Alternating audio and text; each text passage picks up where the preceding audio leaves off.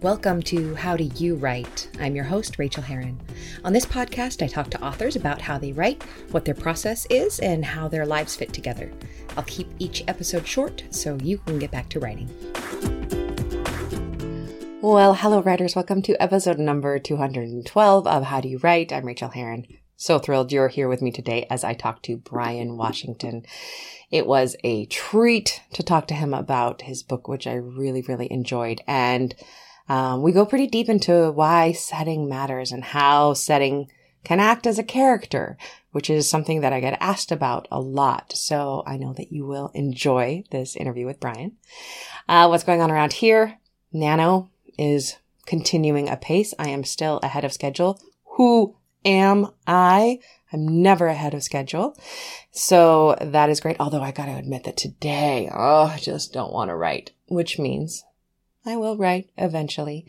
I have come up with a theory, and it's called the bra theory. The bra theory of getting your work done, getting your creative work done. And it's a Patreon essay I'm going to be sending out this week. And really, it goes like this. You need to set yourself up for success. Feelings don't matter. Your feelings will always tell you that you don't want to write, that you don't want to do your creative work, because doing other things is always going to be easier. So we set ourselves up for success and we don't ask questions about our feelings.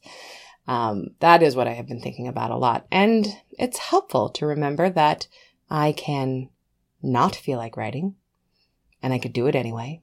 And the truth is, and you know this, is when your fingers are on the keyboard or when your pen is in your hand and your body is in motion and you are making words, that is when the muse comes to tickle your brain pan. That is when she shows up. She doesn't show up when you're hoping that she shows up to bring you to the page. I think there's this myth that the muse takes you by the hand and gently caresses your brow and gets you to do the writing. Absolutely not. You must tempt the muse to you. You must do the work that brings her to whisper those ideas in your brain that you wouldn't have had if you were not working.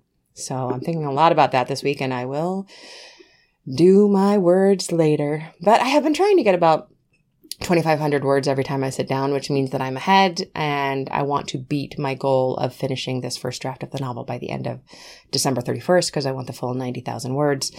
And I really am still playing in this book. I have no idea what the F I am doing. The plot changes daily. My characters change daily. I have a million abandoned scenes that I started and thought, oh God, what is this? I'm not going to go that direction. I have a tendency to make things dark. It's what I do. And I don't want that. I want this book to be lighter than a dark book. And I keep trying to add addiction, homelessness, eviction, and I keep having to back away. That is not this book. This book is to amuse me and to amuse a reader. And therefore, I keep having to think about amusement and play and restarting. And when I say restart, I am not saying that I'm ever looking at the beginning of the book. I just mean restarting where I think I am in the book.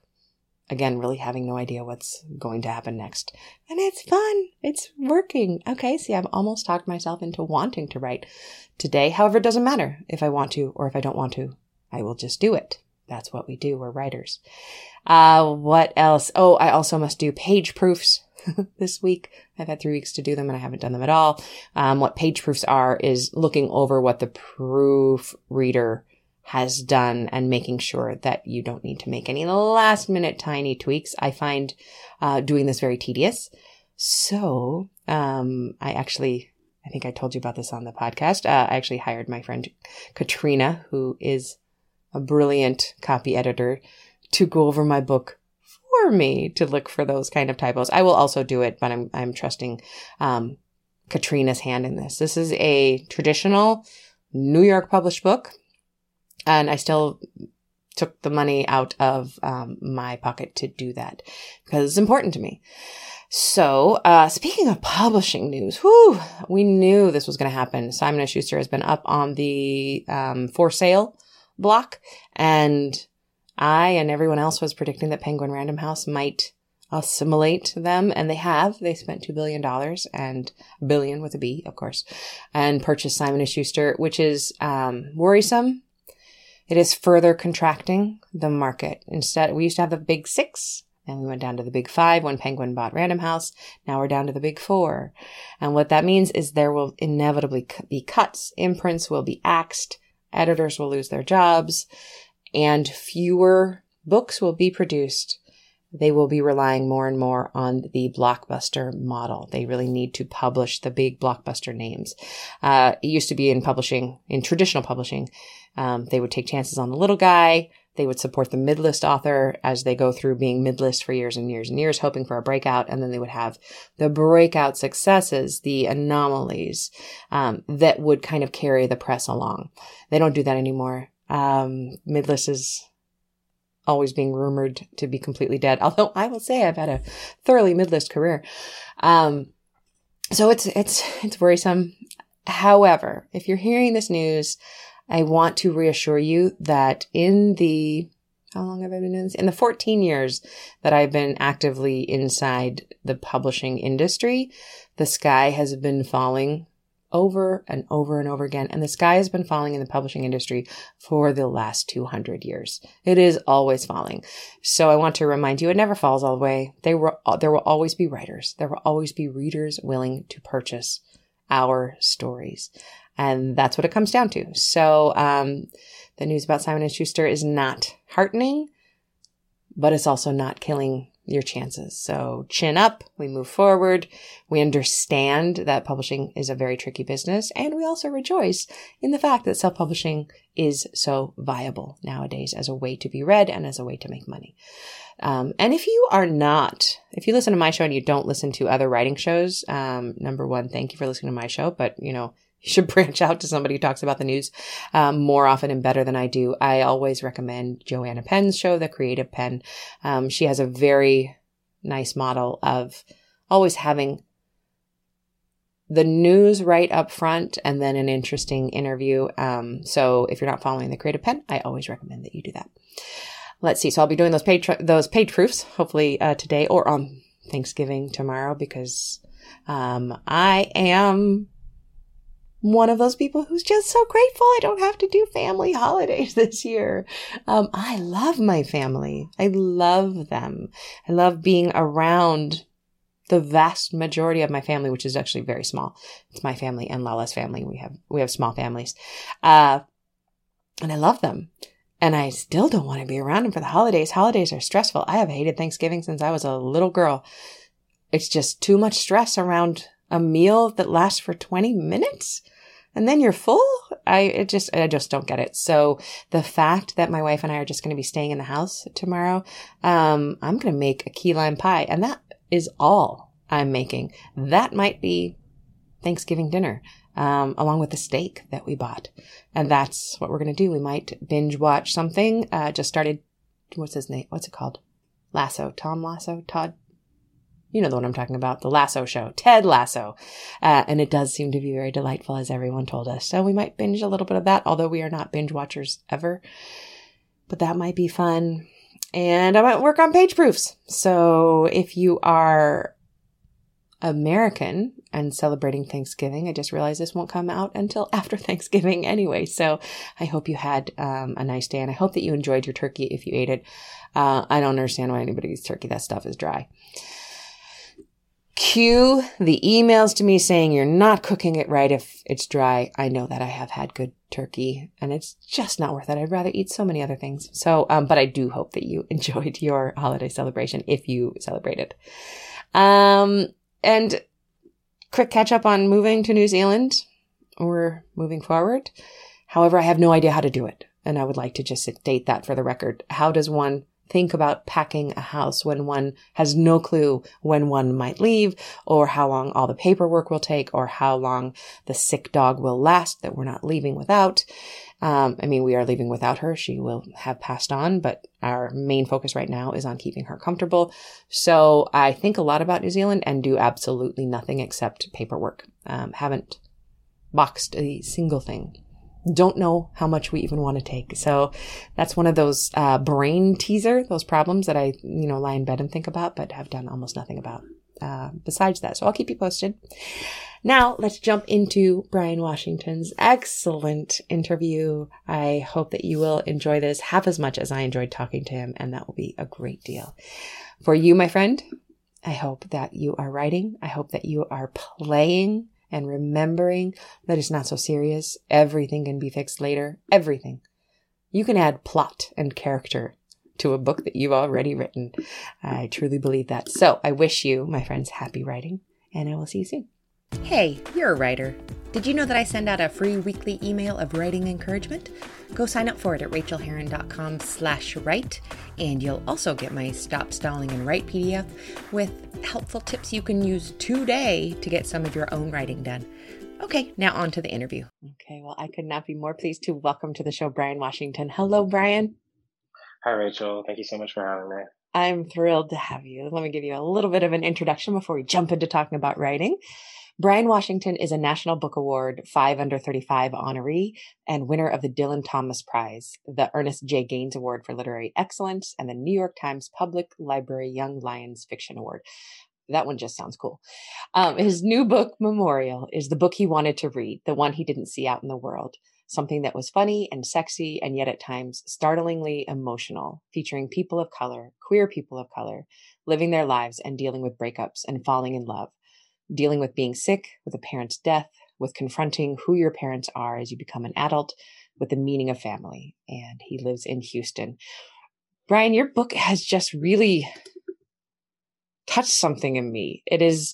You wrote the book you wanted to see in the world, and you also wrote the book that is hard to find in the world. I believe I was telling my wife about it, and she's next on the list to read it. I find it kind of starkly beautiful. Is that okay to say? I think it's okay to say. There's this sweetness and romance, and also just this beautiful, beautiful reality that is presented to us. And I just love it. So I would love to talk to you about your writing process. This is your second book, right? The first one was a short story collection.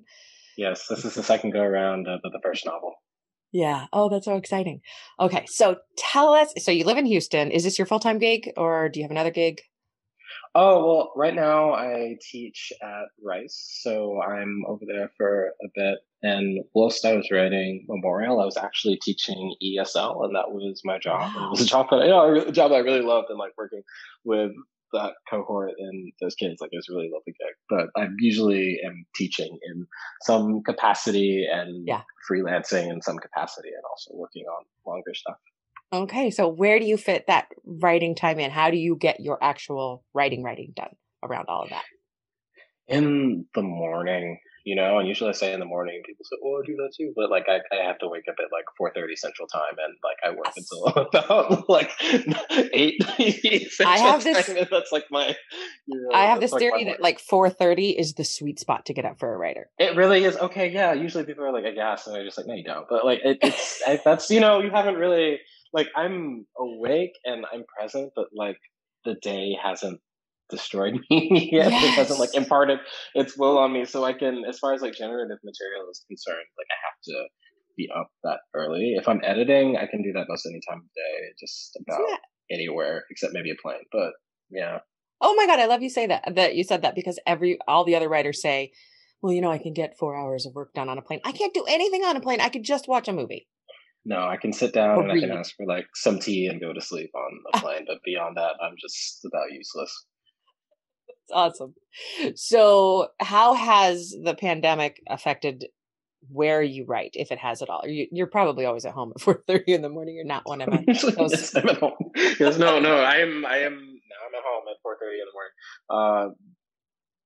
As far as where, it's almost exclusively like from my home, and that's been a radical departure in that like I spent a lot of last year sort of like bopping around doing promoting things. So I wrote quite a lot in airports, which I don't Mm, mind at all because you can be by yourself and like it's understood that you're by yourself, but also you have a number of different things that are going on in the foreground. yes. So that's like an ideal writing environment. Like a variation of that is like coffee shops.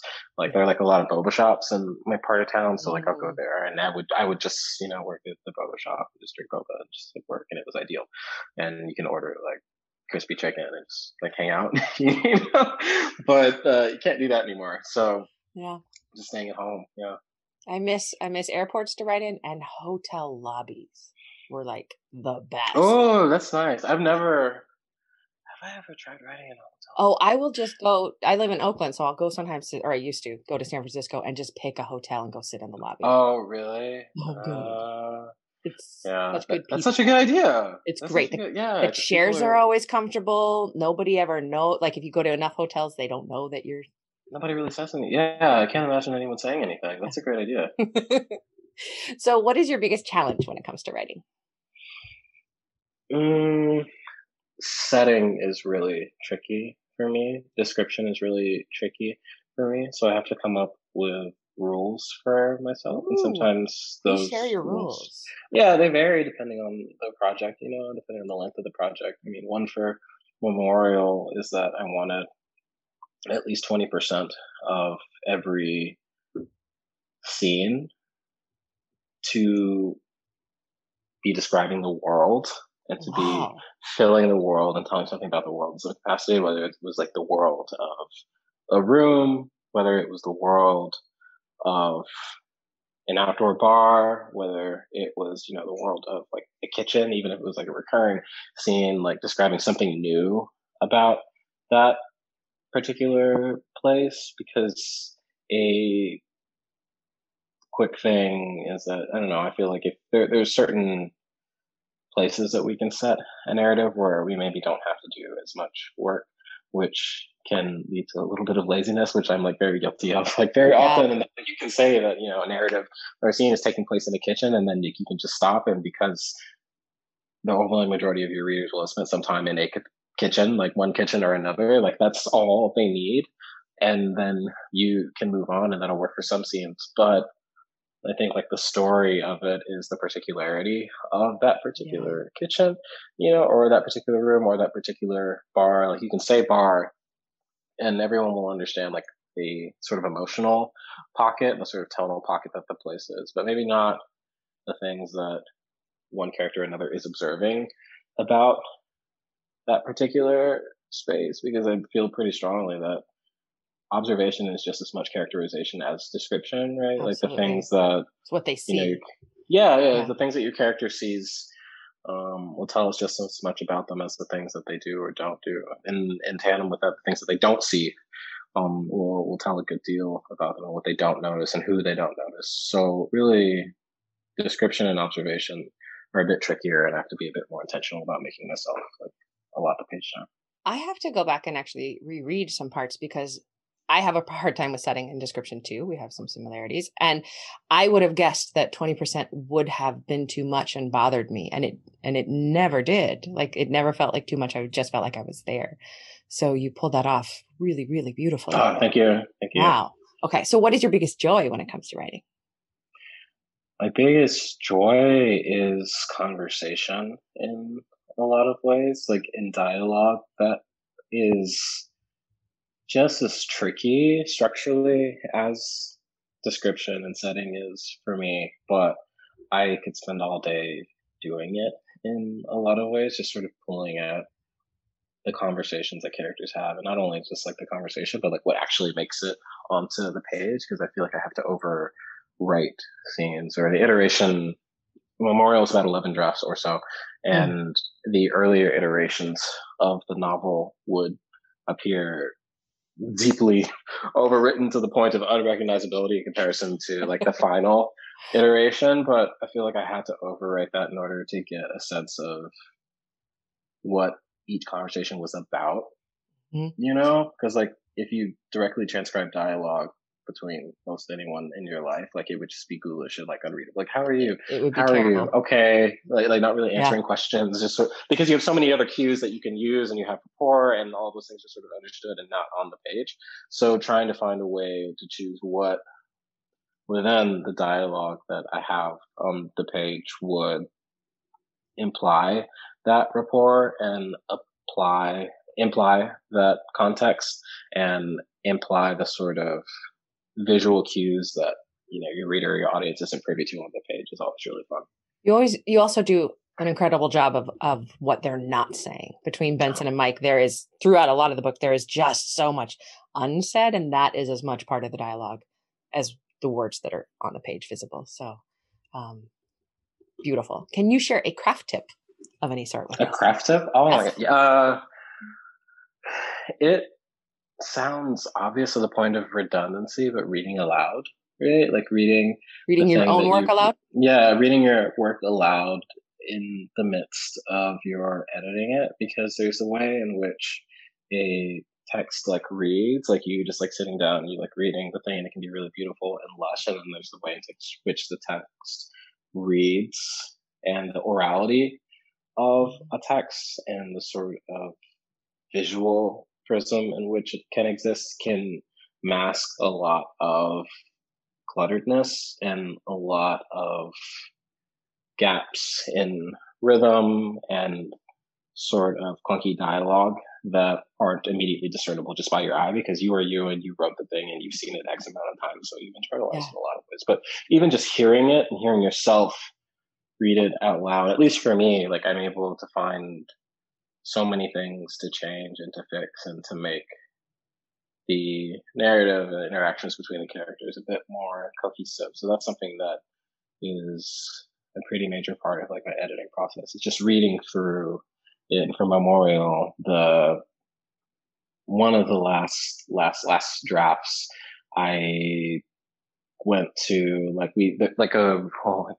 can't go now, but there's like a Korean spa that opened up in Houston, like way up on Highway 6, so maybe 20 minutes away from me. And like for the final iteration, I just went there and I stayed the night. So I was just there for 2 days, and I just read through the whole draft, like just like aloud to myself, just to have a sense of like what it sounded like. And even in that sort of last like, you have to turn in your draft or we will terminate your contract like iteration, I was still finding like so many things that I could change, so that's something that's been really helpful to me.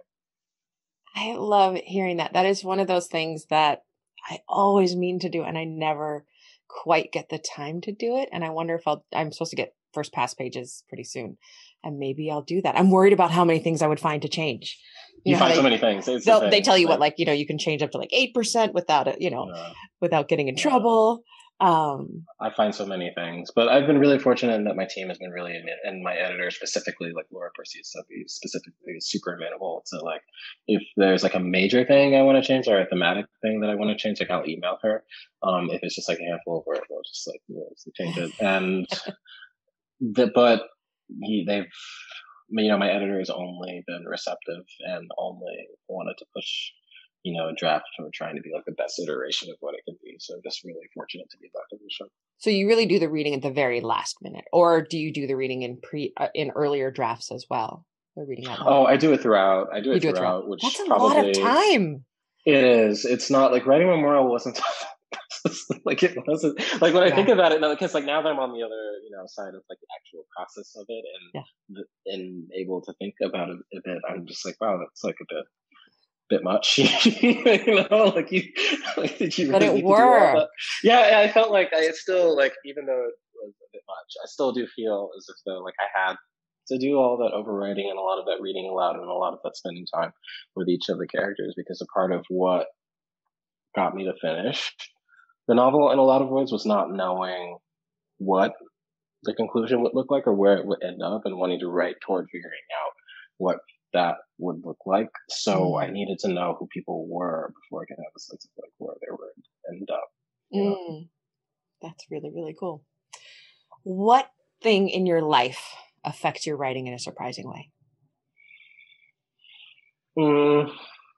Normally I'd say cooking, but I've talked so much about it now. It's probably like a very obvious thing. So I won't say that for this, but if there's a city in which I'm comfortable and just walking by myself in it, that impacts the writing in a lot of explicit but also implicit ways. And that I think that you can do so much work on the page when you're trying to build a place through the scenes that are occurring around the, I suppose, main narrative, right? So I'll have a scene where Ben and Mitsuko are, just sort of driving to one place or another, whether it's a grocery store, whether it's, drop something off at UPS, like wherever, and they'll notice things. And those things will be stories and of themselves. And like, as the writer, like, I may know that I'm using this observation or this moment in order to show something about the character, to show something about the place, and it's a tool and a device, but I can't approach it that way. Like, I have to approach it as though it is its own singular and autonomous story that is occurring simultaneously. So really, just being like open to observations, like just like walking around and without a clear point or end goal in mind has been one way of just sort of hardlining that many different things can be true simultaneously, and like many different narratives can be running simultaneously, which is something that was really helpful to have in mind while I was drafting and also editing. Are people saying to you things like Houston is a character in this book? Yes.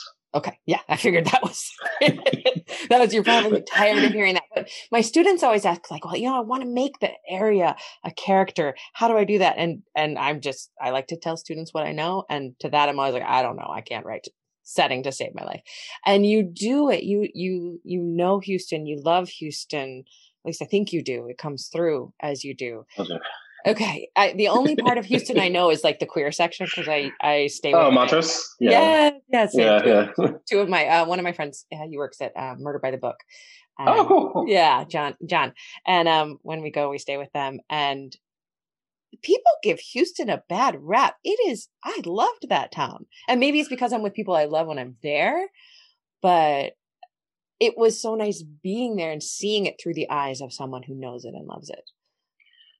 Yeah, admittedly, it can be a tricky city to untangle in a short period of time, right? Like, it's like one of those places where if you were spending or planning like a trip to Houston, maybe not now because we should all be staying at home, but if that weren't the case and you wanted to pass by Houston, I'd probably tell someone that I'd consider like allotting like a week, or at least 5 days, because there are certainly definitive parts of, Houstonian culture within the larger American canon, whether it's NASA, whether it's the rodeo, whether it's like football or like a Texas high school football game.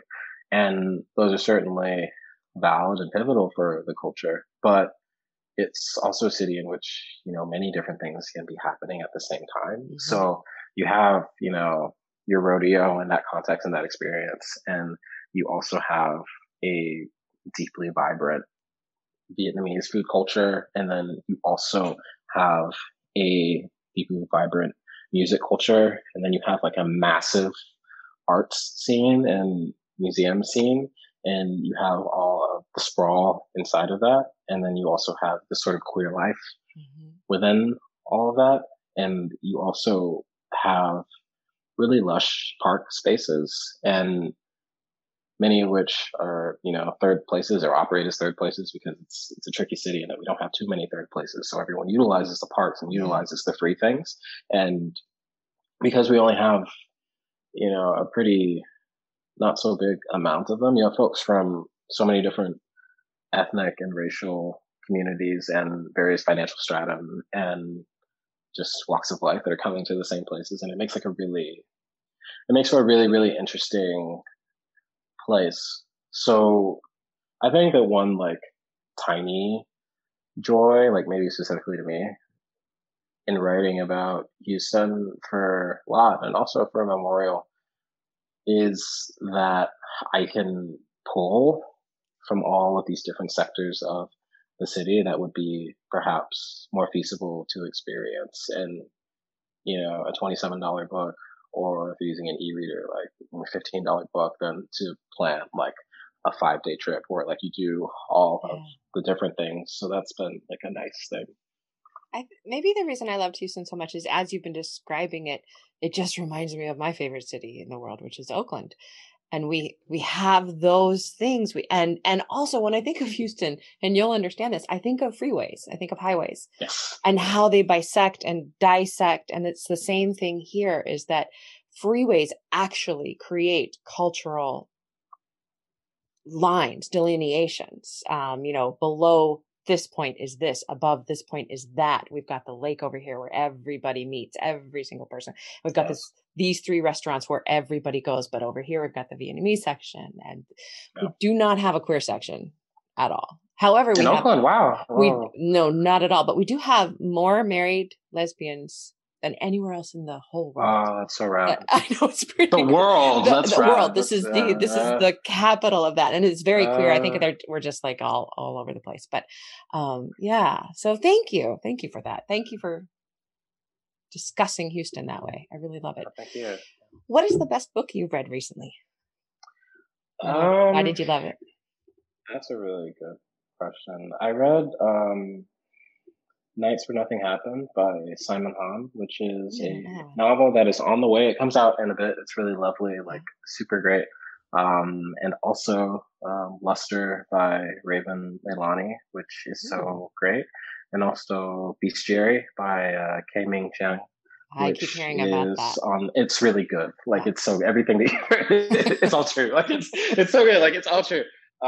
There's a book called Tokyo Ueno Station by Yu Miri, which was published a little while ago, but it's up for a National Book Award in translated fiction. So I'm really happy about that because that means that more people are going to read it.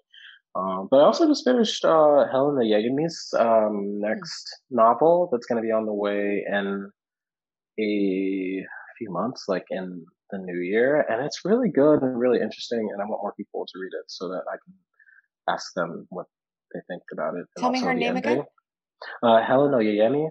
Her last book was Gingerbread, and it came out, I want to say, last year. Like, she's super fast, and she's just brilliant. Like, she's like so great. Oh, I'm going to look her up. Thank you. Yeah, speaking of wonderful books that people need to look up, will you please, can you tell us a little bit about Memorial and where to find you? Yeah. So Memorial is at its heart a love story between 2 queer cis men living in Houston. Benson, who is a Black aftercare teacher, and Mike, who is a Japanese American chef at a Tex-Mex restaurant. And they're trying to figure out what it means to be okay just as people, and also what it means just to be okay as like a person among people. And Mitsuko, Mike's mother, helps them along in that journey. Yeah, thank you. Yeah, thank you. She's like the emotional heart for the novel in a lot of ways.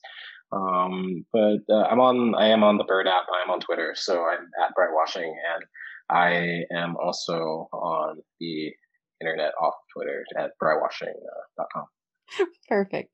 Brian, thank you so much for writing this book, for allowing us to talk to you about it. Your book was one of those where I was giving up one day, quitting writing forever, as I often I do it like at least weekly. Me too. Yeah. We have to, and you have to really mean it. And then you get on the couch, and I got on the couch with your book and I was reading, and it actually made me get up to write because it was so beautiful to hear the sentences. I wanted to play with my own sentences. So thank you. Thank you so much for having me, Rachel. It means a good deal. Take care. Bye. Likewise. Please take care. Thanks so much for joining me on this episode of How Do You Write? You can reach me on Twitter, Rachel Herron, or at my website, rachelherron.com. You can also support me on Patreon and get essays on living your creative life for as little as $1 an essay at patreon.com/Rachel, spelled Rachel. And do sign up for my free weekly newsletter of encouragement to writers at rachelherron.com/write. Now go to your desk and create your own process. Get to writing, my friends.